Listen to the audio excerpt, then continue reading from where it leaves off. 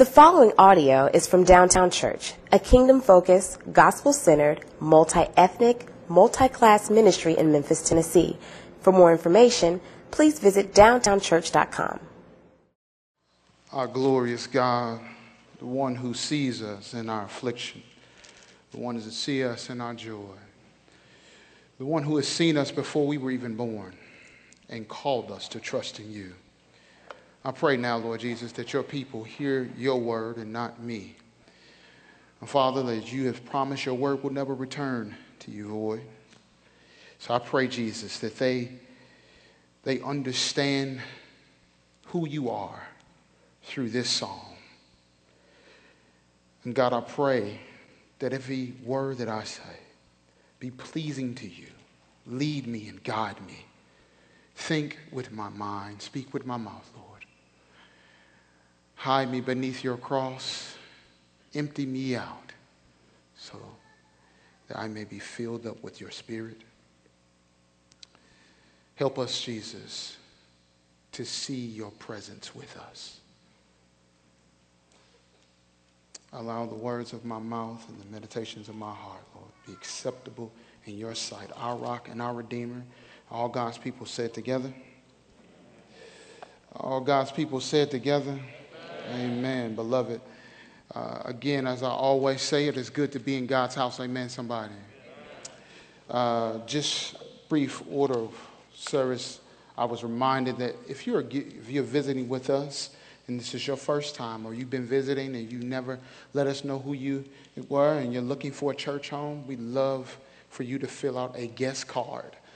You can find a guest card right in your pamphlet maybe, or right out front at one of the front desks. And someone will be able to help you, give you more information about Downtown Church, tell you what we're all about, and how you can get plugged into the church. As we go into our sermon text this morning, we are starting, this is the second week of our summer sermon series through the Psalms, which we're particularly dealing with worship. Say worship. And as we go through the Psalms dealing with worship, we're talking about praise and we are talking about lament. Say lament. We're talking about praise and lament. Last week, Richard dealt with preaching through Psalm 103. The psalmist teaches us how to worship with all of our soul. We were instructed and heard him expound upon what that means for our lives and how we ought to do that with a discipline, a schedule, and a practice. When we look at this week, we see Psalm 22. As you have already heard, it's a gruesome psalm, and some theologians have already made it clear that in this individual lament by David, it's a foreshadow of Christ crucified. However, I don't want to highlight the crucified Christ in this text. I want us to deal with what David is actually lamenting about: his pain, his sorrow, his grief. And as he is going through this, he's actually teaching us how to worship God. A lot of times it's easy to worship God when everything is going right. Bank account on full. Savings account looking clean. You may like jewelry, so you got your jewelry on. You got your shoes on, whatever you like. As long as it's going all right, everything is good. I can come to this place and worship my God as long as everything is all right.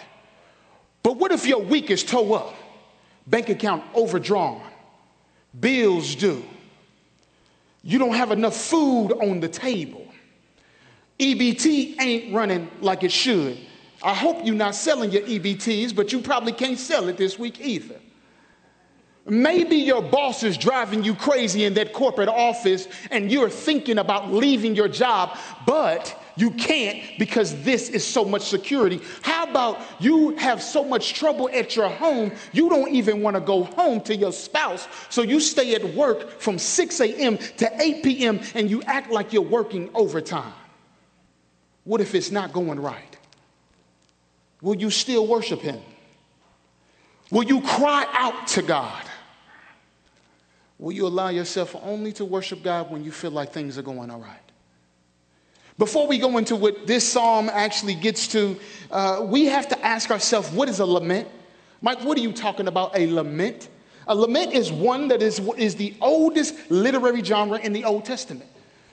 There are actually 4 kinds of lament. You have one of a funeral, and many of you have gone to funerals, and I know some of us say we call it a homegoing and we want to celebrate, but there is an aspect in which in celebrating we're still grieving, and there is a lament that is in place. Many of our brothers and sisters have experienced it within the last month or two, and you heard it through our prayers. But then you also have a city lament where we have come and lamented about the issues in our own city, whether it's something dealing with a crisis from from a housing issue, from a poverty issue, from a violence issue. We come together as a city to lament. We come together and we have a community lament, where as a community, a body of people, and Downtown Church has done this, dealing with a lot of the injustices we've seen over the years. And the whole church came together in this particular place, I recall, and lamented regarding the killings of Philando Castile and Alton Sterling and many other African-American men and other black and brown brothers and sisters who have been murdered by police brutality. Community lament. And then the individual lament, which is what we're dealing with this morning. A lament which is, you see David crying out to Jesus, crying out to God because he feels abandoned. It's okay to be in your prayer closet and wailing. It's okay to be in this congregation and wail out to God because the doctor's report didn't come back okay. Because you don't know if you're going to make it next week. You're tormented by so much trauma that you've been through in life, what you've seen in home, how you've been abused.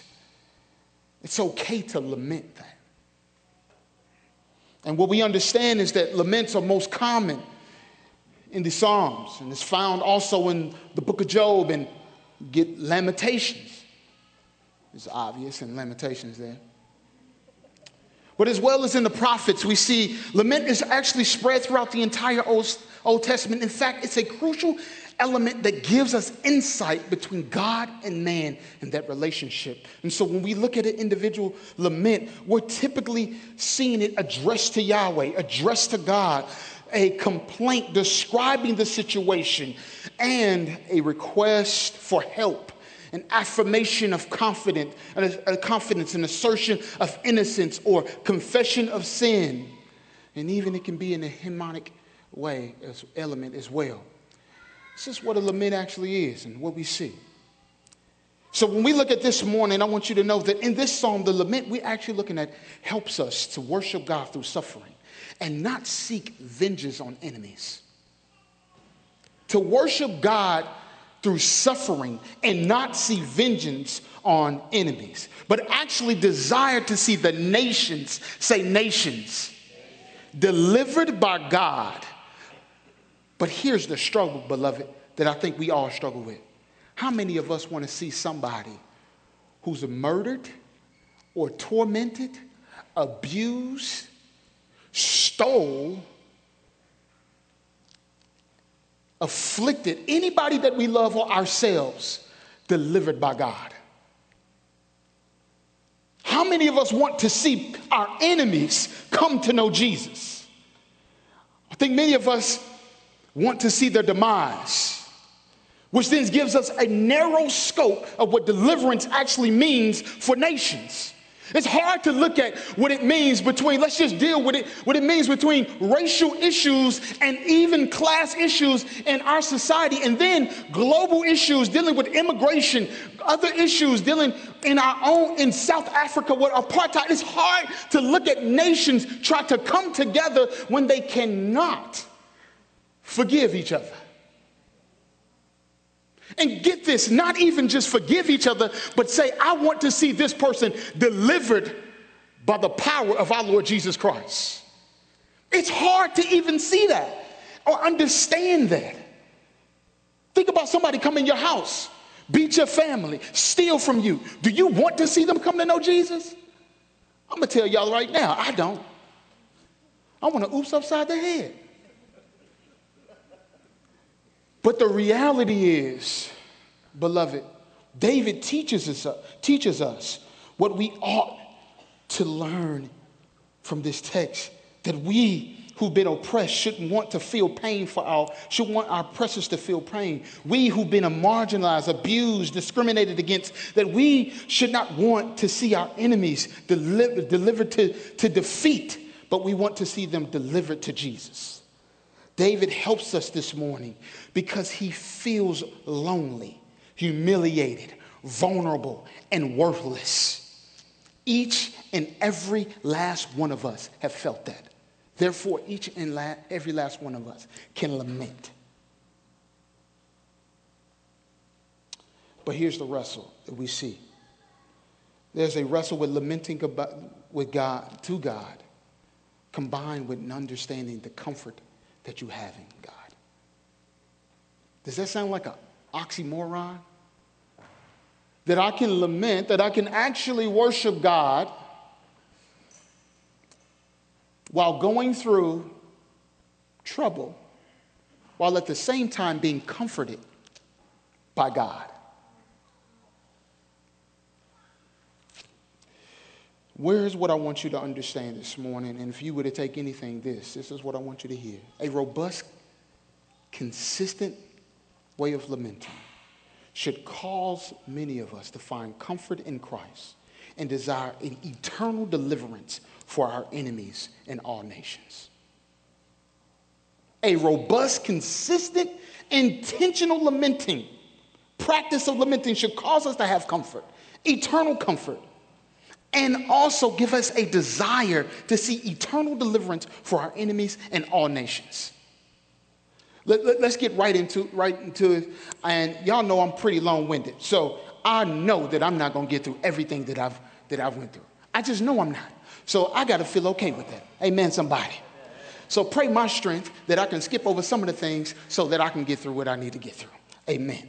God help us. But listen, the first point, and you have it here, is trusting in God while being humiliated. It's actually verses 1 through 10. I sent this early, but it's actually verses 1 through 10. That's the first block.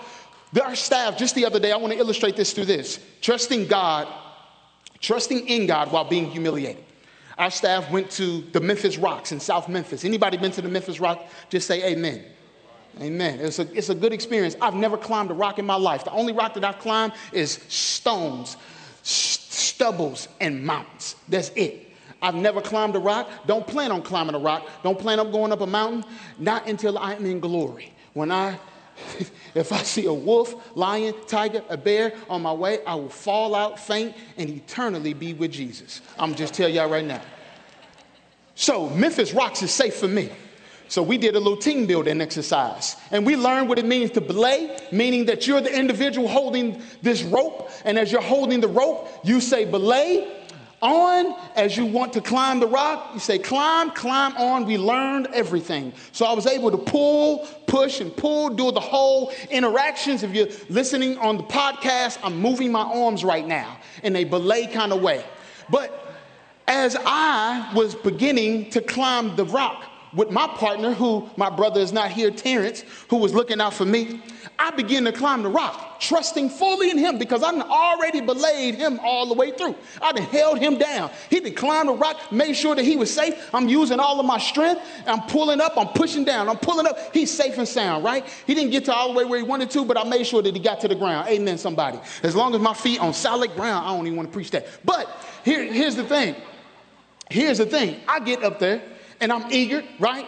Because I know that there's a mat down there. I know I feel comfortable. We have a trainer who's telling us everything to do, and we're trusting each other. We're building with one another as a team. So I get up there, I'm climbing, right? And I'm I feel like Superman, okay? Next thing you know, there was one, and I felt the Holy Ghost say, slow down, Mike. And I was like, no, I got this. This is all good. And next thing you know, there was a blue little piece of rock thing that I could put my hand on. I reached for it, and my fingers touched it.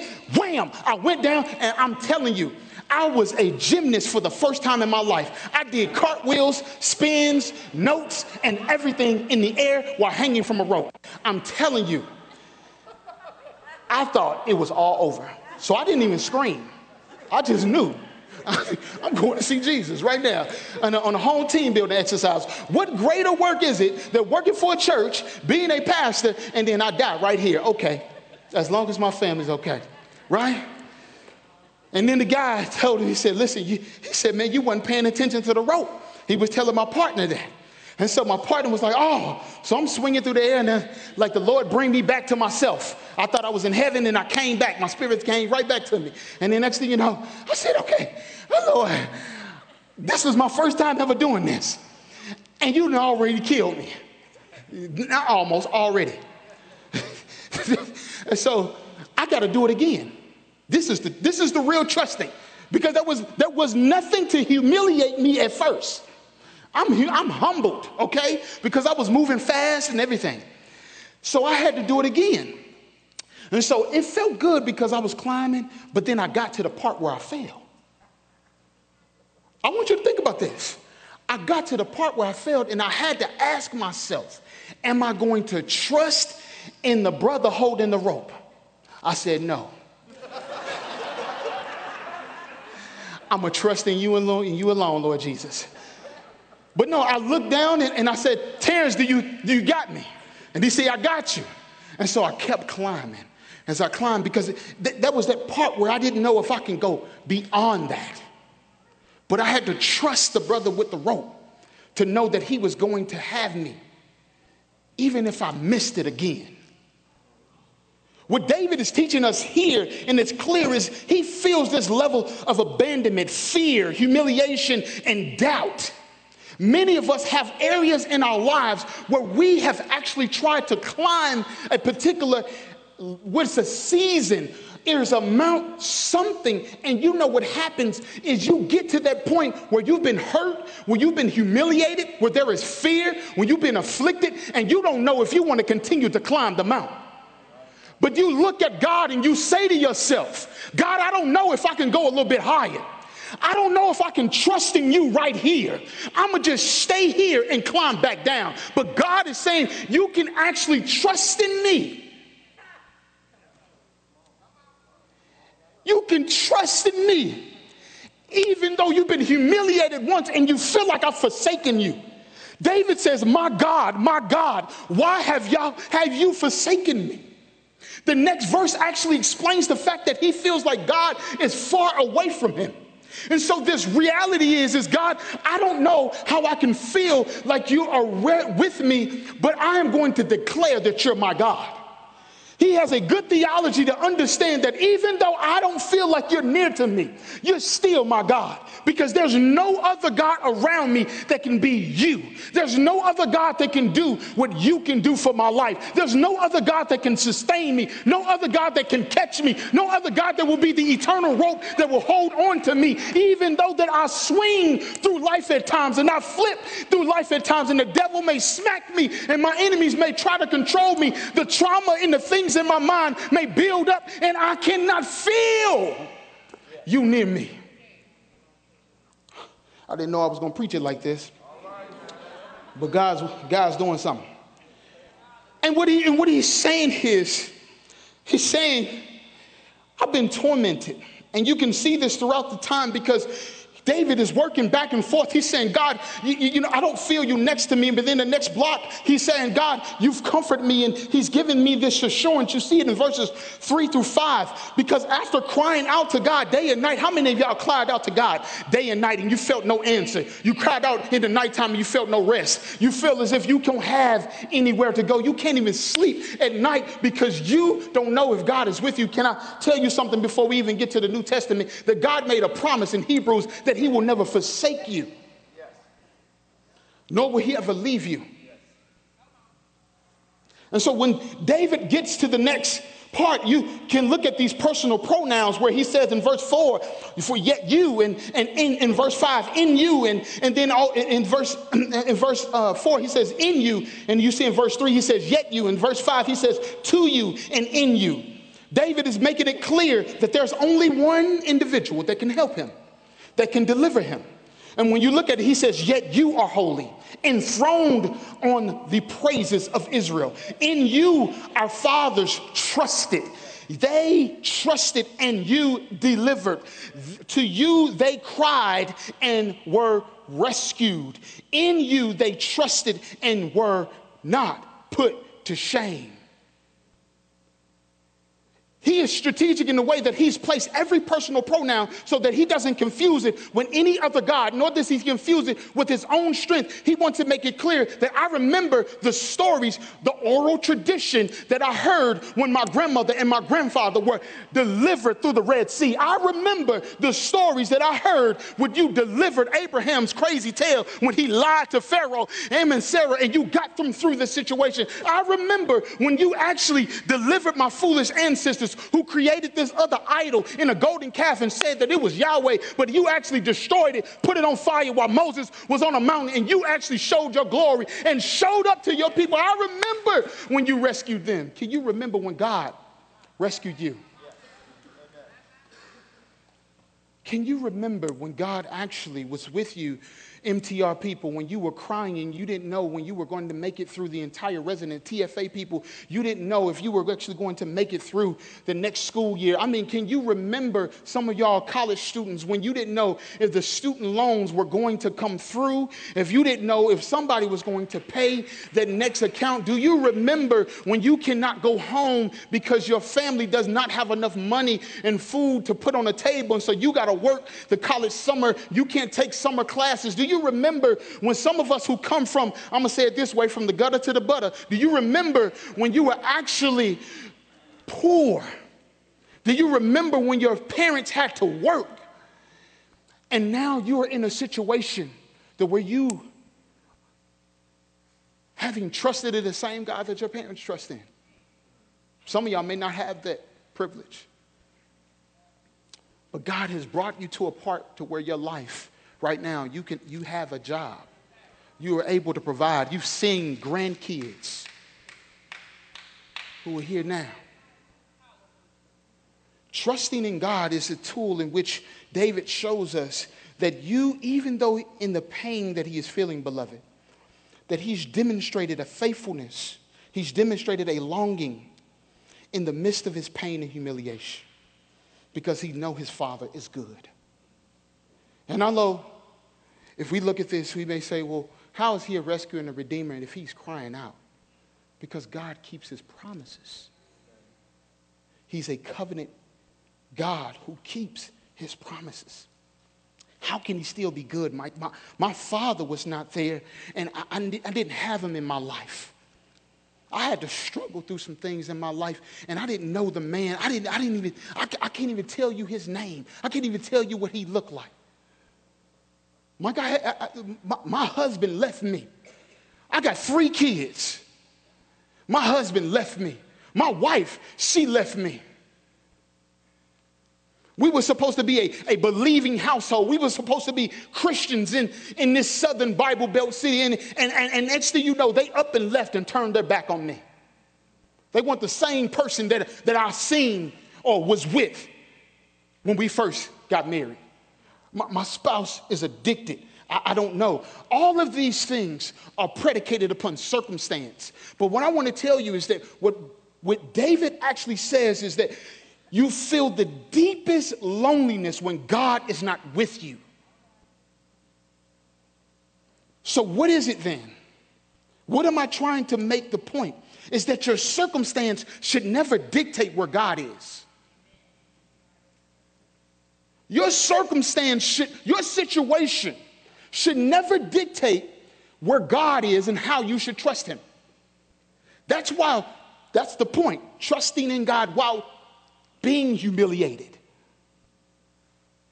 That's hard. And so when you see that God is with you, even though when David is saying, when you look at the next couple verses, when he is saying, you know what, they've mocked me, they scorned me, they've despised me, they've made me feel worthless. He calls himself in verse 6, I am a worm and not a man.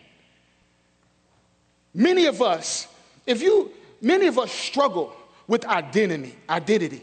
Some of us find it ethnically. Some of us find our identity in the things that we can accumulate or accomplish. Some of us find our identity in what the things that we try to conquer. But can I tell you something this morning? Is that the fact of the matter is that you are not who you are because of where you are.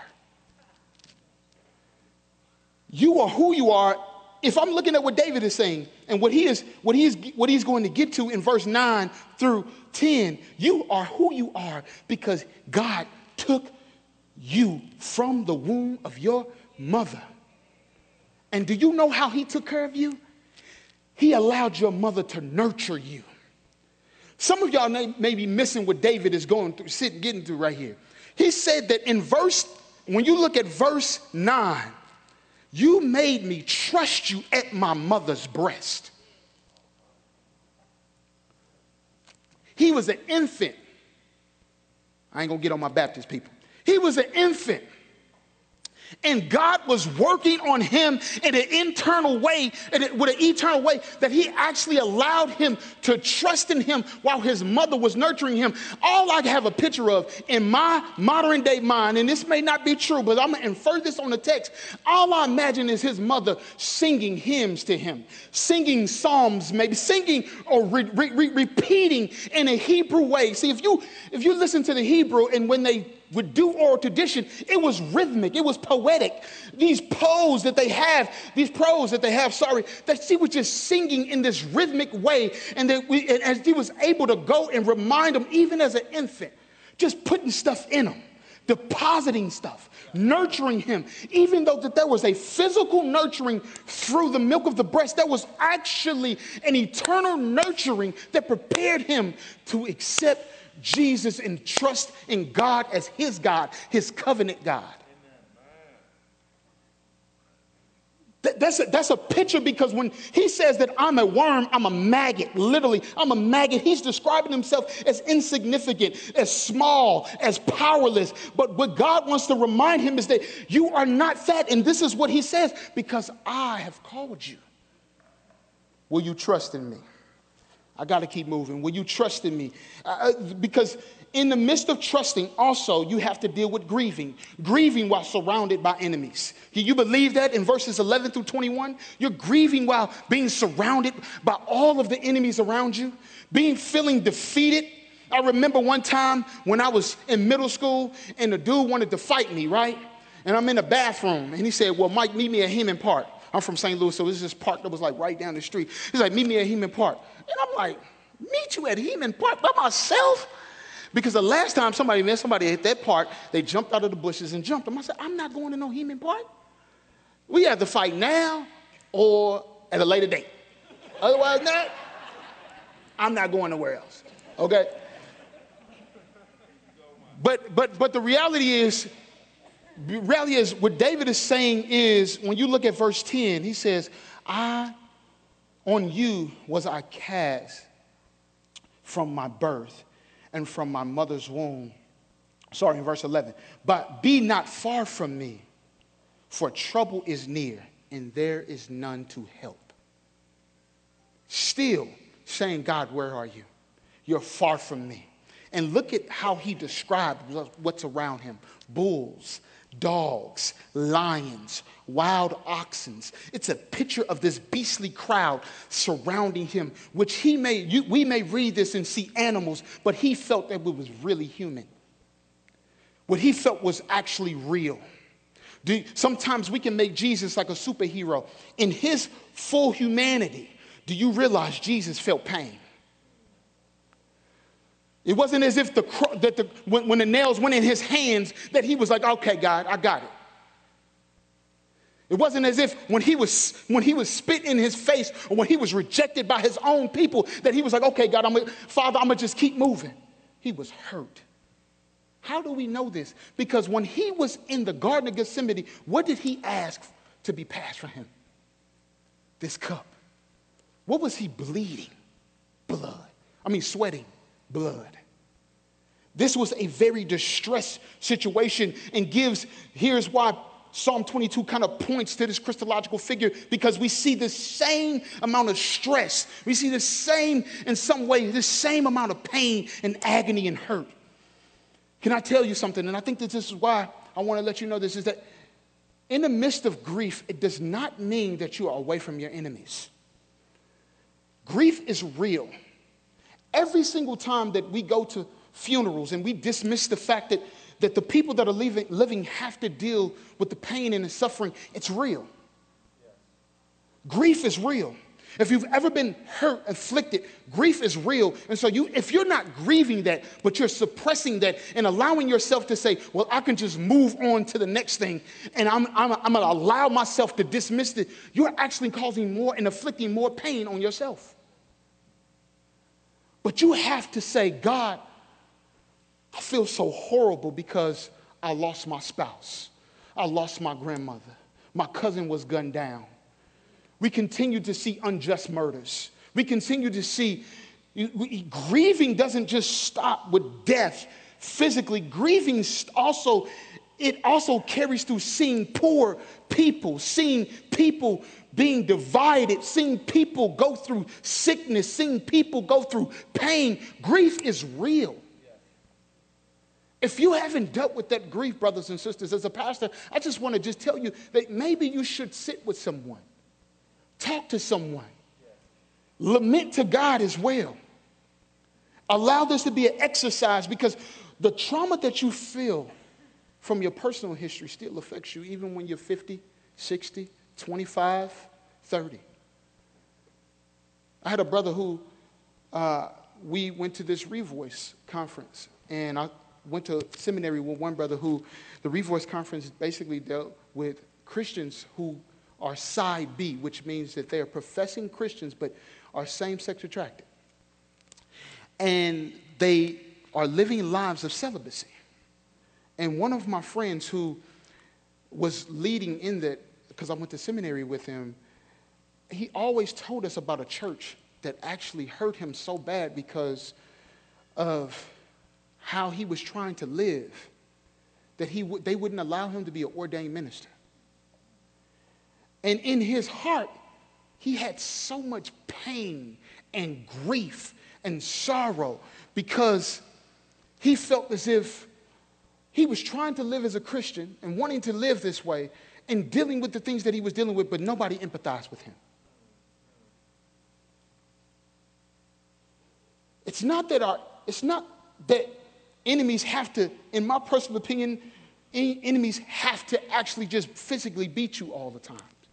We can be enemies to one another as Christians. If we don't see a sincere way to empathize with each other and see each other's pain and realize that if we come into this place, and we're going to deal with this in the next point, we come into this place every time trying to carry what we hope and what we desire for Downtown Church and not what God desires for Downtown Church, we're going to lose every time. Not only are we going to lose, but we're going to miss the people that are hurting around us. We're going to miss the distinctions that are around us. We're going to actually put people below us and put ourselves above them. Are y'all tracking with me this morning? One last one is petition and praise. Petition and praise in verses 22 through 31. When you look at verse 25, we see that David, who goes from this, I'm distant from God, to now actually feeling as if I need to put a praise on things. Not only does he praise God, but I want y'all to see this. He petitions for somebody. And I'm going to read this. Look at verse 22. I will tell you of your name to my brothers in the midst of this congregation. Whose name? God's name. And I will praise you. You who fear the Lord, praise him. He's telling all of them, all of the offspring of Jacob, glorify him and stand in awe of all offspring of Israel. For he has not despised or abhorred the afflictions of the afflicted. And he has not hidden his face from them, but has heard when he cried to him. From you comes my, say it, praise. Say praise. From you comes my praise in the great congregation. My vows I will perform before those who fear him. Listen to this in verse 26. The afflicted shall eat and be satisfied. Those who seek him shall praise the Lord. My heart, may your hearts live forever. I'm going to stop right there before we read on. In verse 25, this law was to encourage those by this vow that he made, that they will experience the same God through praise and feasting together because of a sacrifice of thanksgiving. I don't want to lose you, and I don't want to go too far over there. But I want to make this very real. Okay? It's almost as if we hear Michael Rose talk all the time about this feast idea. So just take every time you've heard Michael talk about feasting, think about this idea of a big family reunion. And next thing you know, you got that one cousin who comes to the family reunion and they just came to know the Lord. Some people will say they just got saved, however you want to say it. They just came to know Jesus. And they come to the family reunion, but they're hosting the family reunion. And everything they say is, y'all, I'm changed. I'm transformed. And you know what? We're going to make a sacrifice. And our sacrifice is going to be a sacrifice of praise. And next thing you know, the whole band pop up out of the ground, out of nowhere. I'm making this up in my mind. Band pop up out of the ground, nowhere. And it's this huge party. And next thing you know, somebody's singing and they're all praising together. But you get this. He just didn't invite his family. The same people that were stuck with him in the back alleys, the same people was doing the drug and the drinking, the same people that was afflicting other people, he invited them to the reunion. And all of them, as he invited to the union, they were satisfied, filled, and actually seeing the glory of the Lord through the transformation of the individual from his afflictions. What David gives us a picture here of is that when he is delivered through his trial, he has actually set a feast together for the great congregation, not just for the afflicted, but for the wealthy as well. All of those that prosper will eat and worship. Mike, this entire time you've been trying to tell us about worship? Absolutely. This is what David has been getting to, because what is he saying? It's a boundless kingdom vision. A boundless kingdom vision. That it's not a table of segregation. It's not a table of rich and poor, black and white, Asian, Hispanic, and all others. It's not a table for one ethnic group. It's a table that actually reaches across bounds, reaches across class, reaches across generations, and tells all people to declare the Lord together. Amen, somebody. So what is great about this vision? Because I got to stop. What I feel is great about this vision is when I watched this documentary, this series, and many of y'all have heard of the Central Park Five. Many of y'all were alive at that time. And when I watched the series, I may ruin it for some of y'all. It's on Netflix. But it was about these young boys, babies, who actually did real jail time for a crime they did not commit. Their parents and their siblings, when they were without food or water for 48 hours, would come in and be forced to sign a document that would say they would surrender their rights, their Miranda rights, and send them off to prison, because all they kept saying is, I want to go home. They're 14 years old, 16 years old. One young man looked at his sister and said, I just want to go home. And the detectives would say, yeah, if you just sign this, you can go home. And his sister was like, I don't want to sign it until mama gets here. I just want to go home. One young man who actually was pulled into the detective's office just because he was standing with his friend and he wanted to make sure that his friend would get home safely after being interrogated. They pulled him in. None of them had anything to do with it, but he was just there because he was there to support his friend. They pulled him in. Out of all of them, he did the most prison time. He was in Rikers, Attica. He was 365 miles away from his mother, who could not see him. You can imagine he was beaten, brutalized, raped, etc. It was just too hard to watch. His mother came in and said she received Jesus. I don't know if they wrote it like this, but next thing you know, it was a man that he had an encounter with at one prison facility, and then they went to the same prison facility. And the young man walks up to him and said, "You don't remember me." His name was Corey Wise, who did the crime who was innocent but did the time. And the other young man, I cannot remember his name, Reyes. And he walks up to him, and he essentially says that, I can only see this as deliverance. Essentially, he has the key to free him. He goes to the ward, and you know what he tells them? I did the crime. And he described what actually happened on that night. It was over decades. And you know what? They didn't believe him initially. A man confessing to the crime, they didn't believe him. And then they went through all the facts. And you know what? Corey Wise was freed. And the Central Park Five, they're still alive, and they're free today. But all I can remember is that it was a man who was not guilty,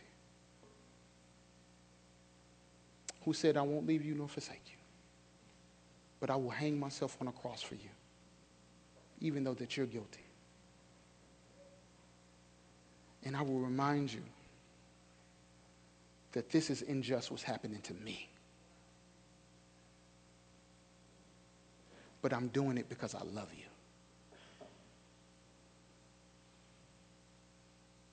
God loves you, and it's okay to cry out to him. And it's okay to lament and grieve and wail. And it's worshipful. And it actually means that we're closer to God. But most of all, we hope for deliverance for all of our nations and all of our people. Pray with me.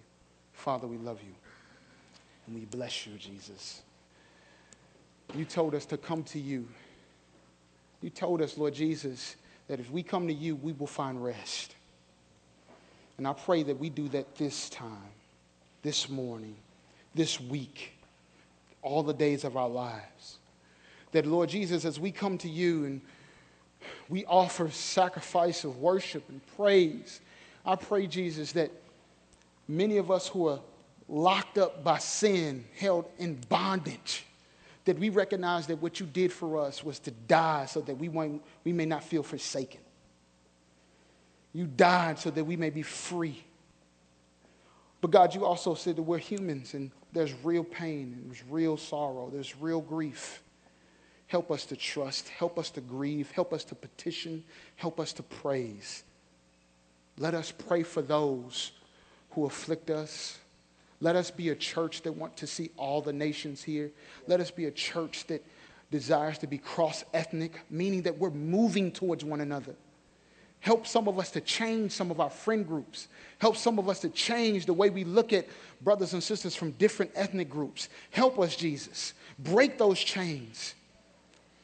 Help us, Lord God, not to look at poor people as disadvantaged individuals. The poor people as just people that we can just, they're disenfranchised and pushed aside, but help us to see them as our brothers and sisters. Help us not to look at ourselves as wealthy and rich and above every other individual, but help us to empathize.